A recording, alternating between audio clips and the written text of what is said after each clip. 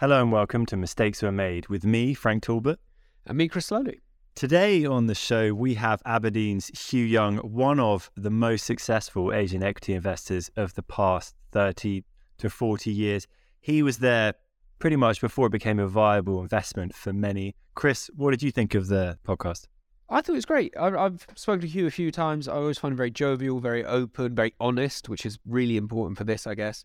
And also, like you said, I mean, he has been a huge presence in the European and Asian market for such a long time. He's been out there. I think he makes reference to it for 3, maybe 4 decades. He's done a lot, and that means he's seen a lot. And I thought, you might disagree, I felt he was really open with what he felt had gone wrong. Yeah, very open. I would say that Hugh is probably one of the most risk-averse managers I've ever spoken to. And he said to us, he's very wary of all investments, but even he has made mistakes. I thought it was really interesting because he basically, and this is front running slightly, so I'm conscious of that, his best and his worst investments are very similar. So he talks about those sort of fine margins. That's what stood out to me. Timing, I know we always talk about market timing, you can't time the market, but he does look at, well, hindsight's amazing, but you can look back on when was the right time to be in it, when was the right time to sell. And again, he's got a lot of experience in that area. I think he's a really fascinating guy who is not afraid to make himself look a little bit silly in the sense that he's willing to be honest about what happened. He's also got a fantastic speaking voice, such dulcet tones. But before we get into it, and you can appreciate that for yourselves, we need to introduce our new segment, It Could Be Worse, with Jamie Catherwood.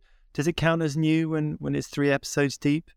I think so. I think we've got one more, I'd say, and then it's established. Okay, so our newish segment, he details the perils of chasing something that's too good to be true, and also introduced me to the term carnival barker. Were you aware of this before? That's the one word in my notes, is carnival barker. I've heard it before. It's sort of the P.T. Barnum bigger than life personality trying to get people in. So exactly, yeah, let's see how people that go, fits. Roll up, feast your eyes on the wonders of whatever it is that they're introducing. Sorry, that was a terrible impression. Who would guess someone like that would end up with something fraudulent? Let's see how that pans out.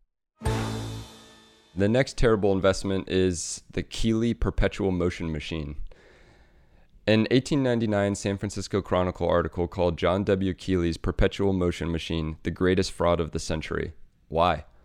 John Kelly was supposedly an inventor, but began his career as a carnival barker, a role which is entirely reliant upon one's ability to draw in crowds using stories and showmanship. That experience proved invaluable when Keeley announced his newest invention in 1872, the Perpetual Motion Machine. According to him, this Keeley motor provided a new form of low-cost energy and could fuel a round-trip train journey from New York to San Francisco using just 1 quart of water. The 19th century was filled with revolutionary inventions like the telegraph, railroads, etc.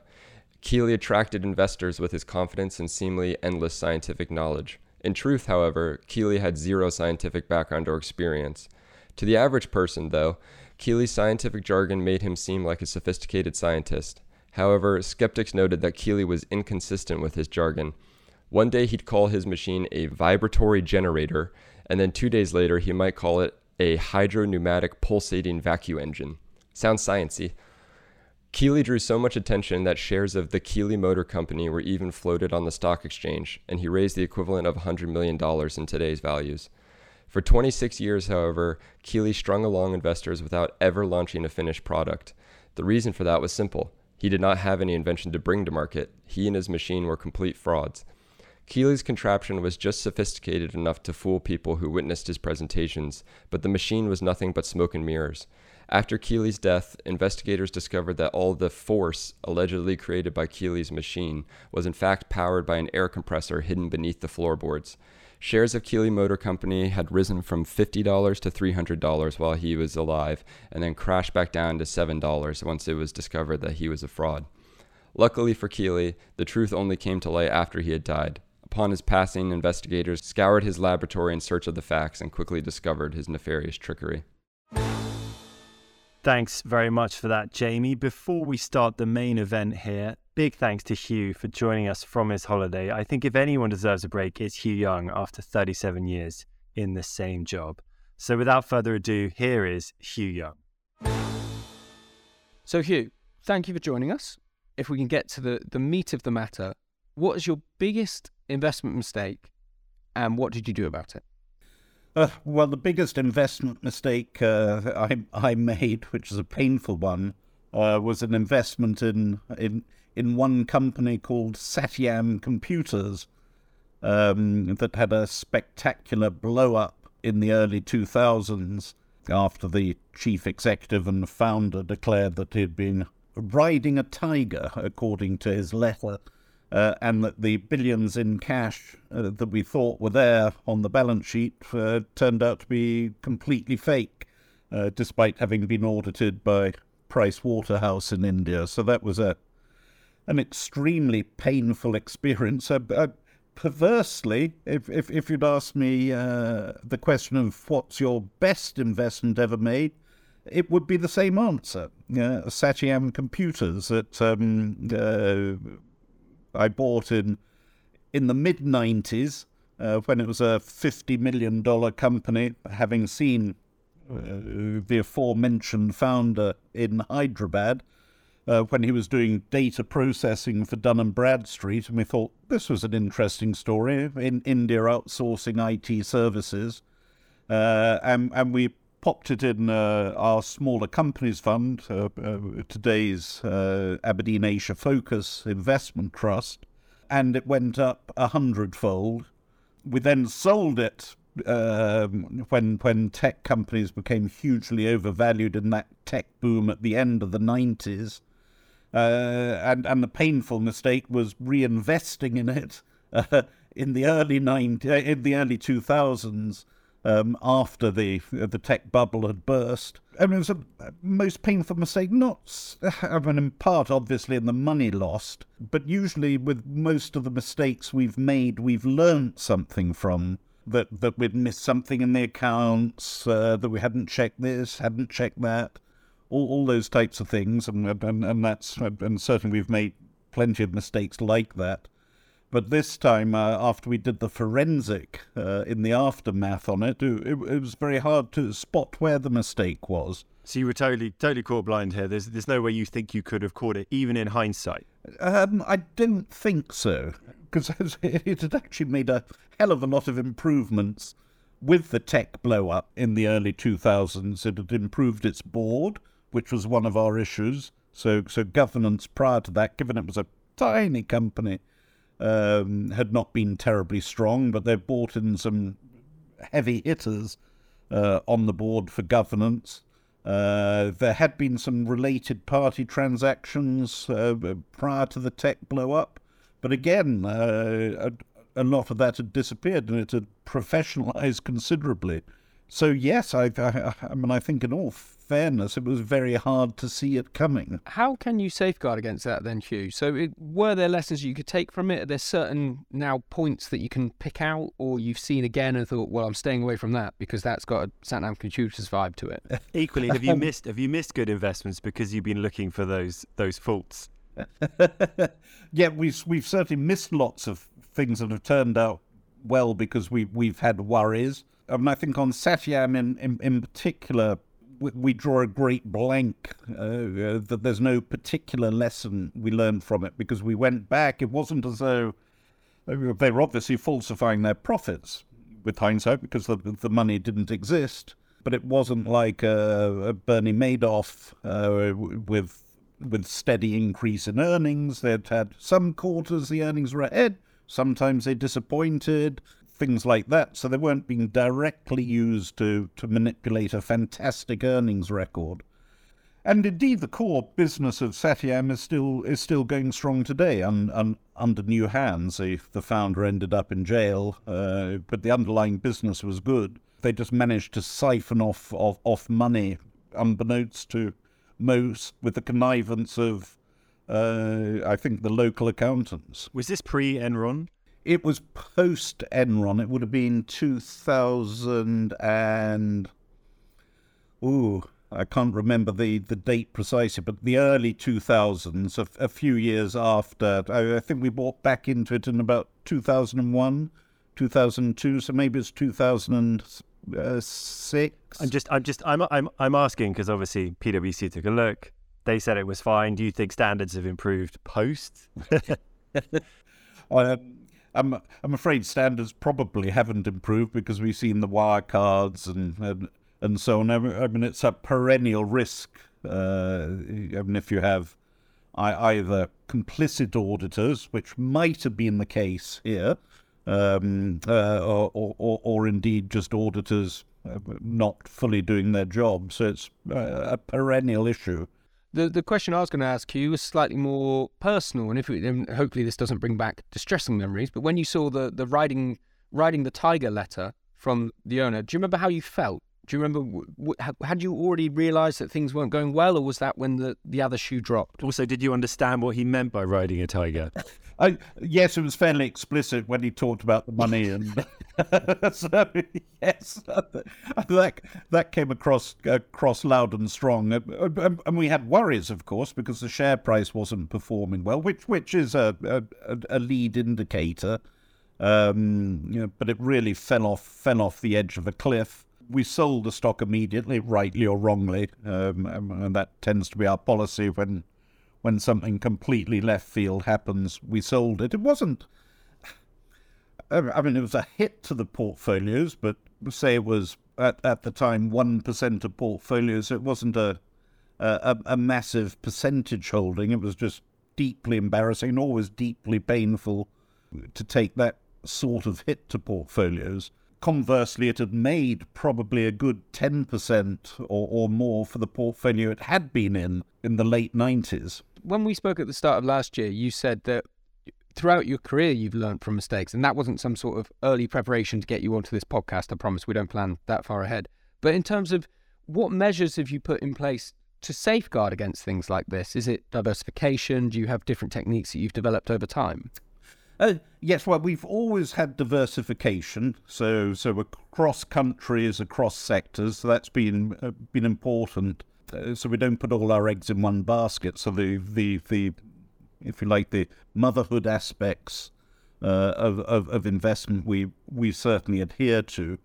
The detail of our analysis, I think, when you look back on the early analysis we were doing, oh gosh, well, I've been now in the job coming up 40 years in the same job. Certainly, I think it's 37 years in the same job, which is quite a long time. And luckily, my research notes from 37 years ago are not on our computer systems, thankfully, because you'd find them woefully inadequate. And how the research has built up over that time period, and with a larger team that we have today, has been from mistakes. So it's been accounting issues, governance issues, industry challenges.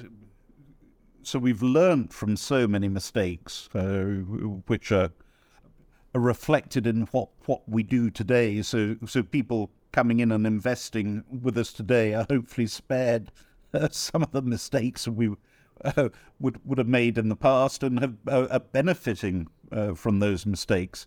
And that was the pain of Satyam. There was no benefit to us because we couldn't actually identify a clear mistake that we'd made. I was going to say, I mean, this is a tangent, but stick with me, Hugh. I've got 2 small kids, and I asked my boss who's got 2 older kids, I said, does it get easier? And he said, it doesn't get easier. They grow up and the challenges change. We've seen the Asian market improve, enhance. We've seen China become the big kid, so to speak. How has that changed the challenges for you as an investor in the Asian market, with China now so prominent compared to where it would have been 40 years ago? Well, the challenge for us is that the Asian markets are now huge, so there's an awful lot to cover. And my goodness, were we starting afresh today, it would be a nightmare. So it's less of a challenge for us because we have been doing it for so long, and we've had such a large team that we've been able to get in comparatively on the ground floor of most markets and learn as the markets develop. China, as you rightly say, is the comparative new kid on the block, and my goodness, has it gone gangbusters. And have you got anything wrong there, Hugh, in the way that you've approached that as that's grown up? Yes, in some senses. So a reflection of our due diligence, issues with corporate governance, for example. We were slow to invest in the likes of Tencent, for example, which is our core holding because we had concerns over this sort of entity through which it's held, which means that you don't actually directly hold the underlying company in China because it's off limits from China's purposes. So you own a virtual entity offshore that's meant to mirror and give you indirect ownership of the entity onshore. But we've been very worried about people like Jack Ma at Alibaba, who'd shifted a highly valuable part of Alibaba out into his own entity, without any sanctions from shareholders of the offshore entity. So things like that we were slow with them, and I think from a discipline point of view, absolutely correctly slow with, getting comfort, which in part was on the structure itself, but also in large part, given that one has to accept the structure in a place like China, more a comfort with the owners of the business and whether they were honourable people who would honour the understanding of the entity or not, and that's why it took a long time for us to make our first investment into Tencent. Would that we had just thrown caution to the winds, closed our eyes, and jumped in. On China specifically, I mean, so you've definitely mellowed there. Yes, well, we've learned a lot more. We're very wary of all investments, wherever they are, because it's a bit like beware of Greeks bearing gifts. We're always looking for what can go wrong rather than what can go right. It's particularly true of hot go-go areas. So, the dot-com boom being an example. China being a good example. When it opened, there was a flood of money waiting to go into China. And we saw a flood of disasters in China. You have the Sino forests or Sino forests of this world. Which you weren't involved in? Which we weren't involved in, thankfully. So there were a lot of blow-ups in China. New companies coming to market, a market that's new to the practices of an equity market. And if you compared that with India, which has been an equity market that's been around a long time, and you can see the track record of managements over a decade or decades beforehand, you come into a new company and yes, of course, it's all dressed up to sell, but the reality of what lies under the bonnet can be very different. And in a similar way, we'd be fairly wary of new issues across all markets, because again, they've been well coached by their investment bankers. Everything is ready for sale, and only later, typically when there's an external crisis, do you prove the true mettle of management. So to see the comfort, having been through various crashes in my time, the most painful of which was the Asian crisis in the late 90s, and we still hold a bank we invested in Indonesia before the crisis, which survived the crisis, one of the few that did, and it's all down to strength of balance sheets. And that's been our real mantra across all portfolios, whether large or small cap, particularly small cap, is to concentrate on a balance sheet, which gives you that protection. And again, that was the the tough lesson of Satyam, which had on paper a rock solid balance sheet. You mentioned, obviously, you've been at this a long time, 40 years. I imagine if you look back at what life was like in the 80s, do you look back at some of the easy things that you missed that you got caught up in? Oh, I don't know about the easy. In a sense, I look back and were you fortunate at the beginning? Do you think in that run from the 80s to the Asian crisis? Do you think it was quite smooth running, or not? I don't think it was ever smooth running, but I think I look back and think, gosh, we were fortunate or lucky, and a lot of that is being able to persist through So you invest in a good company, you see the share price go down, you buy more of that good company, and investors give you time for things to work out. So it's been luckily due to hopefully the quality of some of our investors who've understood what we're doing and haven't pulled money away. I think in part it was also due to some of the anomalies that were in markets. In the early days, people wouldn't buy convertibles, for example, in Asian equity markets. So you could buy convertibles at some stages at discounts to the equity value and a higher yield than the equity value, which was amazing. And we have a large holding still today in Samsung, which we bought through a preferred stock that was on a 50% discount to the ordinary, yet essentially ranking pari passu with a slightly larger dividend. And it's still on a bit of a discount, but the discount's narrowed hugely. One thing we've noticed, Hugh, and I promise we won't lament the fact that you've been in the industry as long as you have. We are also looking at other aspects. We can edit that bit out if you want. No, rub it in. It does me good. One thing that we've seen and noticed on our side, and I was having a long conversation with a US-based CIO about this yesterday, was that markets seem more short-term than they ever have. There seems to be a even market open to market close mentality rather than a longer-term holding period. I know Frank touched upon holding periods at the start.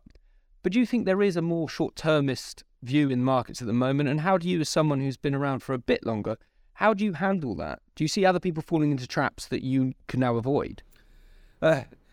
Yes, I think you have a point there. There is a lot of short-termism. We see it a bit even to this day, and when we always have to an extent with some of our investors who, when you say, yes, we're long-term, average holding period 6-7 years, or whatever it is, and the investors nod and say, yep, yeah, I understand. And then, of course, the market falls in a quarter, and what are you doing? Why is it fallen? And things like that. So I think there's quite a discord between what investors, when you ask them officially what they think, where I think 90% of investors was, yes, of course, we're long-term. We understand totally what investment is about, from the reality that when markets fall, people get very windy. When, of course, in theory, as a long-term investor, providing you've done your homework, you should be looking for the opportunities. So I think there's a lot of pressure on people still to perform, and perform over the short term, which causes them to trade short term. There's a lot more sort of ETF indexed money around, of course, that can exacerbate these things. For us, that gives rise to opportunities. Do you think there's more pressure on portfolio managers now because of the sort of intense scrutiny in the digital world? You can find out anyone's performance in an instant. Do you think it's harder now to sort of make your name than it was back in your day? Oh, is it harder? I think you can still make your name by having a process that you stick to and justified, and that over the long term, of course, we can query what we mean by long term. A 1 year performance can be very good, 2 years, whatever, but having it over the true long term, I think that's where you make your name. And what I've always said to our investors from day one is the only thing I can guarantee you is a poor year of investment. If only I knew which year it was going to be, but we will have a bad year. I can guarantee Just that. one? I guarantee. One every 5 years, probably. But do you think that realism's been lost, Hugh? Because you made that point to me last year as well, because we spoke because you had not been Citywire rated for an extended period. You came back in, and you made the point that one bad year out of 5, to use your example, is realistic. Markets won't always work in your favour. Oh, correct. And a really bad 1 year can drag down your 5 year performance. So people think you're terrible over 5 years, and then it drops off, and actually, they're not so bad after all. And it can be a bit of a nonsense. So you really do need to look at a lot more detail behind headline performance figures. Although, of course, all that ultimately matters to most investors is the top-line performance, understandably. And that was Hugh Young. Chris, what did you think? I think we said it in the intro, he is a very affable man. I think he was very open, very honest. We managed to cover quite a wide array. It's quite hard to say something new on China specifically, but we talked about him being slow on Tencent and Alibaba, his concerns about some of the differing levels of governance there. And yeah, I mean, it's so one of these things where you expect him to have picked one thing to focus on. We managed to float into quite a few areas. What did you make of it? I think the fact that his best and worst investment was the same was obviously very interesting, but also that he couldn't really draw anything from his mistake. So there are just some pitfalls out there that you're going to make and you're going to be blindsided by. I think that's eating him up a bit. If that's probably inferring slightly, but we did try and push on that as to, well, what did you learn? And he seemed slightly, not annoyed, but he did seem to want to be able to take something away from it. But it's just one of these instances where wrong place, wrong time, got caught out. I mean, he's still going. There is an element of he's survived that. He's had a lot of winners. He doesn't bask in his winners, but he said it's important to reflect on your mistakes as well. I managed to get him onto my favourite topic as always, short-termism. I talked to a lot of European fund buyers about this idea that investment windows are no longer 10 years, 5 years, 3 years. They're now opening the market to the close of the market. And it was interesting to hear he thinks that is sort of happening because somebody who's been doing this for so long has seen that changing perception. We've talked about this a lot internally, this idea that is it an investment anymore or is it trading? And again, I might be projecting onto him slightly, but it struck me that he's slightly concerned that that sort of mentality is creeping into Asian equity. Is that unfair?